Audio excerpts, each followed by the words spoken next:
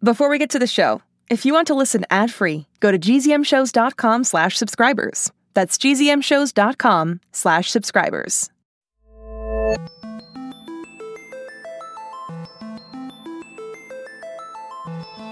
Hi, and welcome to the Alien Adventures of Finn Caspian. My name is Jonathan Messenger, and this here is Bebop, Robomogo Wanatron, my co-host and introbot. And before, Bebop, you get into whatever strange character you're going to be this week, I just wanted to let everyone know that we have another live Finn Caspian show coming up. Actually, we have several. First of all, we're going to be back at the Printers Row Lit Fest in downtown Chicago on June 9th at 3:30 p.m. Then we're going up to Madison, Wisconsin for a show on June 30th with the Madison Public Library, and then in Plainfield, Illinois on July 2nd with their public library. Some of the exact details of these events are still coming together, and I'll put them up on finncaspian.com/events as they do. And I'm hoping to add some more live shows this summer, so stay tuned. But the one that's coming up very soon is Saturday, June 9th at the Printers Row Lit Fest here in Chicago at 3:30. Bebop, what are you doing? Oh, I know what this is. I showed Bebop Star Wars this weekend, and he saw R2-D2 and got really offended at their portrayal of robots. Yeah, that's not how we talk. I know, Bebop, you are capable of so much more than bleeps and bloops. It's just a story, and you're the real thing, okay? Okay, I don't know if I'm going to be able to talk Bebop down from this, so let me just say that I hope to see all of you soon, and in the meantime, if you remember what happened the last time we were on the Marlow, Bunce had captured Genevieve, Lancebot, Voltronics, and Robo Cloco with his zombie wild thing, but Olivia was nowhere to be found. What is she up to? How will they get out of this? Find out on this week's episode of the Alien Adventures of Finn Caspian, Season 4, Episode 10, Robot Revolt.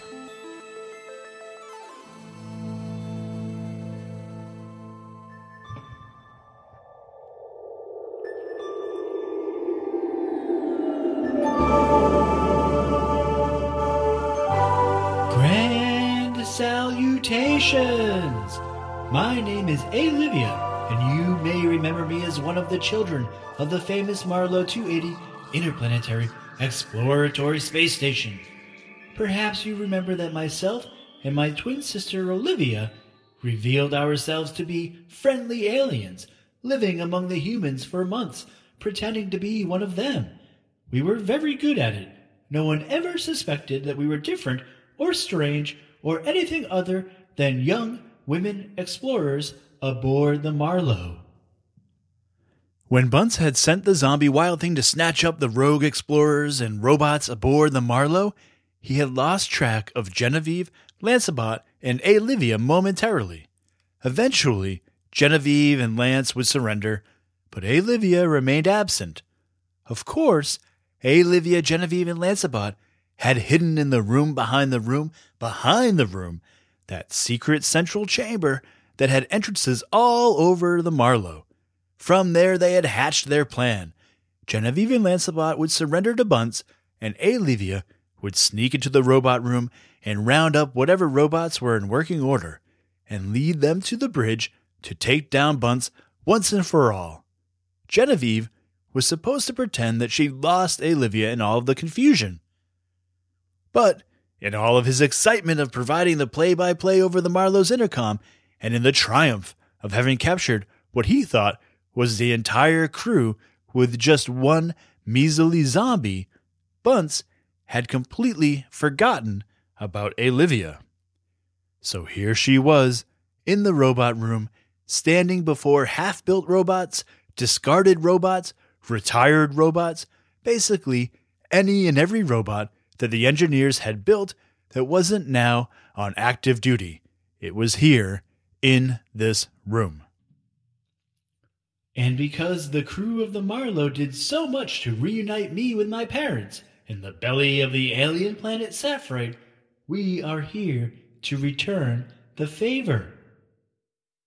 Olivia talked for a long time. She wanted to give a speech that would spur the robots to action, to inspire them. And so it is now that I turn to you, robots of the Marlowe 280, to ask that you join my sister and I in our request to return the Marlowe to its rightful owners. What do you say? Will you, this day, this hour, this minute, join me in making right such a hideous wrong? Will you stand with me? What do you say, robots? Unfortunately, Olivia did not realize that robots needed to be turned on before they could hear her speech, much less be moved by it. And so, Olivia went on trying to find the right words to move the robots into action. Eventually, Protofessor heard the noise and came in to find Olivia, still in her girl form, standing atop a table, pleading with the robots to join her. Life is to be lived, not controlled by the mad ones. Grand salutations! Cried Olivia, excited to see a familiar face in the Protofessor and relieved to hear the sound of someone, anyone, talking besides her. I suppose that venomous Bunce did not sweep you up when he did the others, did he? Oh, Proto, if only you could help me. I can't get these robots to take up my cause. The clocks strike 13, said Proto. Proto had left the door open, and Olivia could hear the wild thing out there, roaming the halls. And if she could hear it could likely hear her. Do you hear that, friends? Said Olivia, turning to the unmoving, silent robots. The hour is at hand. The beast roams the halls. The time is now. As Proto said, the clock strikes Wait, did you say the clock strikes 13? A clock can't do that, right? Are you actually helping me, Mr. Proto?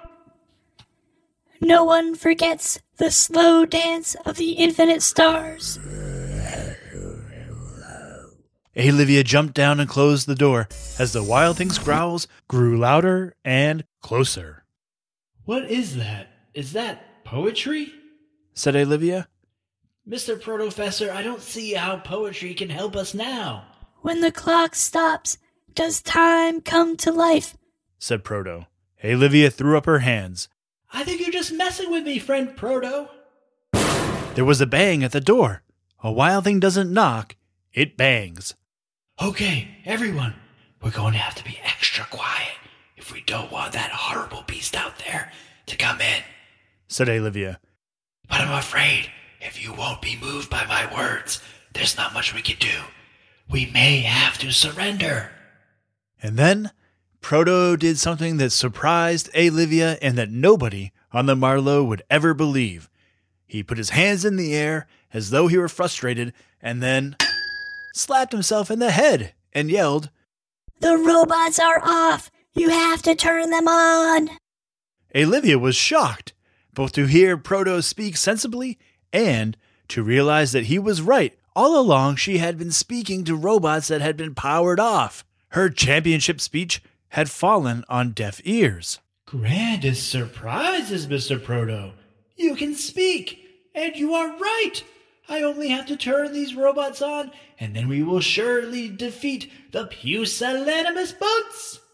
Olivia danced around the room. She found a button behind the ear of a thin wolfbot. She found another robot that was just a ball with two antennae, like a flying insect, and flipped a small switch at the top of its head.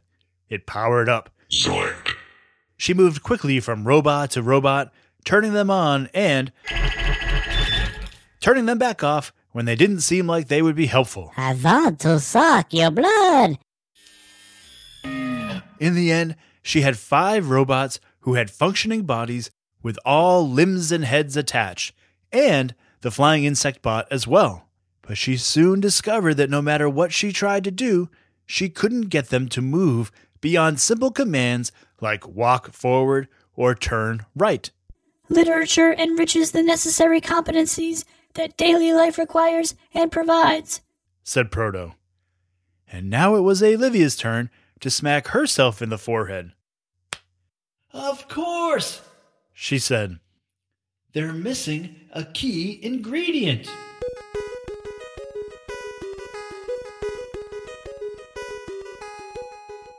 Olivia, followed by her small army of robots, opened the door from the room behind the room behind the room and into the library. She scoured the shelves, looking for books that would provide the perfect combination of skills to trap Bunce once and for all. But she was an alien and unfamiliar with many of the titles, besides Pinocchio, of course. Allow me, said Protofessor, who now seemed like a completely different robot. He zipped around the shelves, pulling down books and piling them up in his small robot hands. By the time he was done, he had a stack of books as tall as he was. He lined up the robots and held the first book in the air. My friends, I have so many books in my system, I often cannot keep them straight. It is true. Many have thought I was unclear or unable to think straight. But books have always brought me such clarity. And never have they meant more to me than now, when we create this united front to win back the Marlowe. It is time now for a robot revolt. Protofessor held forth the first book, and the small wolf stepped forward to receive it.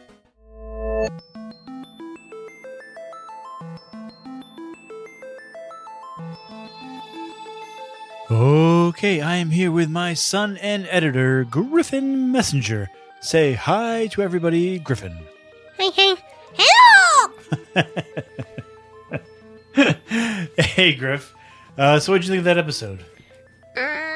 Between awesome and 1,000,000%.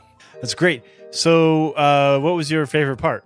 My favorite part was when Professor was like, slapped his head and it was like, you have to turn them on! Yeah, Protofessor kind of snapped out of it for a minute there, huh? Yeah. I really like Protofessor a lot, and I'm glad to see him taking on more of a role, you know? Yeah, not just being like, yum, yum, yum, nah, nah, nah. Well, I think he was always trying to help, but couldn't quite get there, you know? Probably. Yeah. So here's a really important thing about this episode. We need listener help so that we can write the next episode, right? Right.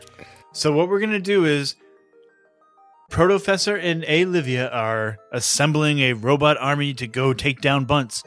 And we need to know what books are going to go inside those robots so that they can do that. So I need listeners to send in their ideas for books so we can put those into the robots and make characters out of them. Now, we have 6 robots that are in Olivia's robot army. I figure, Griff, maybe you could start us off with one, and then we'll have the listeners give us suggestions to fill the other 5. So, Griff, what book would you choose for one of the robots? The Hobbit. The Hobbit by J.R.R. Tolkien, right? Right. And who do you think should, like, what character do you think from The Hobbit should go into the robot? If they have a choice. Maybe they won't have a choice. Bilbo. Bilbo Baggins, that's right. Obviously the hero of The Hobbit, right? Right. And do you remember what they always call Bilbo in that book? Burglar. He's the burglar. That's right. So there's like a crew, there's a team of dwarves, and Bilbo is their burglar who can kind of steal around. So is that what you think? You think that the robot should be a burglar? Yeah. Okay. Good idea. Anything else you want to talk about this episode? Why does Bunce not realize there is still one kid missing? He's too excited. He's too confident. You know, sometimes these evil guys, they think they know everything. No.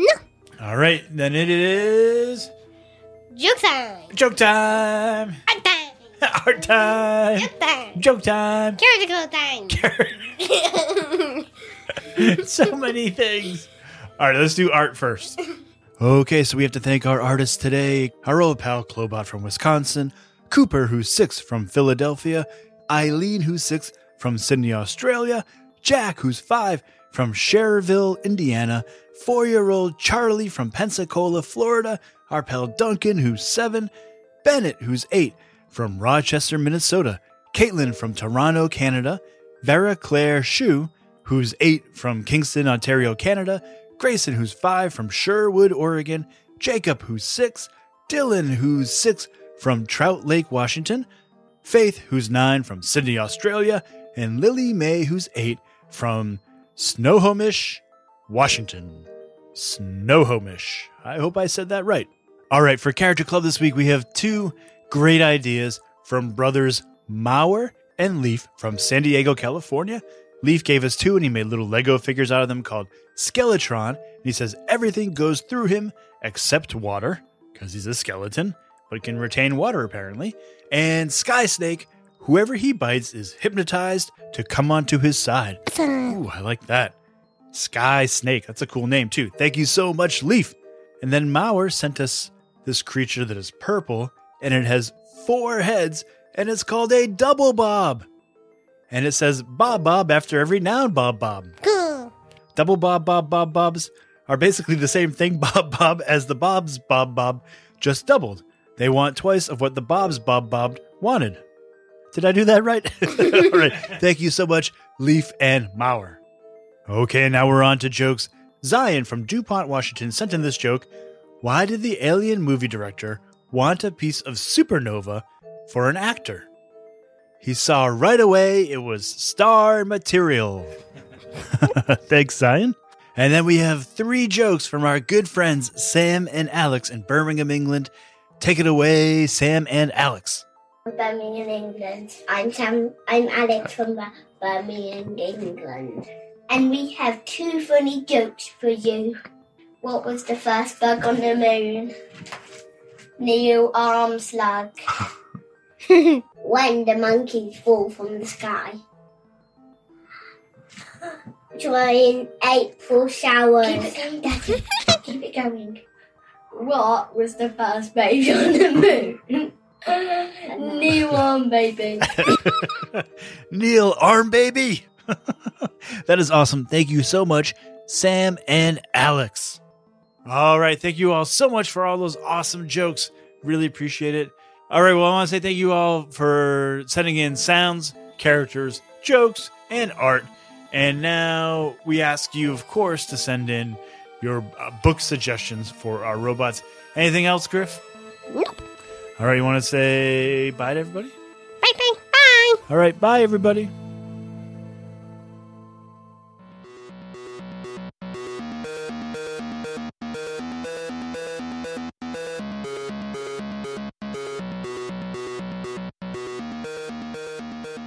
All right. Thank you all so much for coming back and having more fun with us this week. Thank you for all the characters you're sending in. Thank you for all the art you're sending to Bebop. Thank you for all of your ideas that you're sharing with us. I really, really appreciate it. And now we need your ideas more than ever.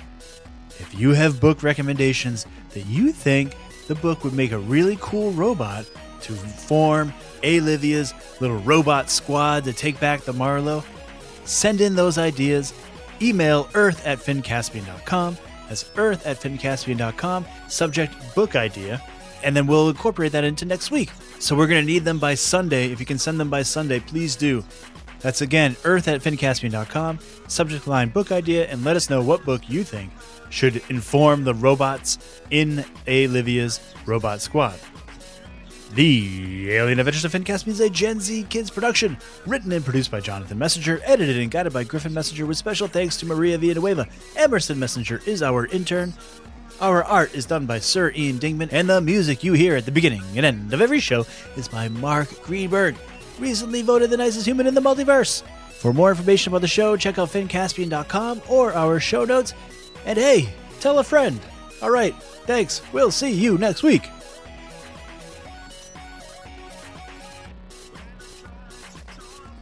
Beep, I'm R2D2. Hi, it's me, Jess. This is a message for all the 6 Minutes podcast fans out there. Have you heard? There are new episodes in the 6 Minutes feed called the Ivan Dispatch. I won't go into details, but Ivan found something. A box containing audio cassettes recorded decades ago. And it looks like they were recorded by Cyrus. If you're a fan and you're not following the show, you may have missed out. Search for 6 Minutes and click the follow button so you never miss an episode. And if you haven't heard 6 Minutes yet, what are you waiting for? Search for 6 Minutes, start a Season 1, Episode 1, and enjoy the most downloaded family audio drama in history.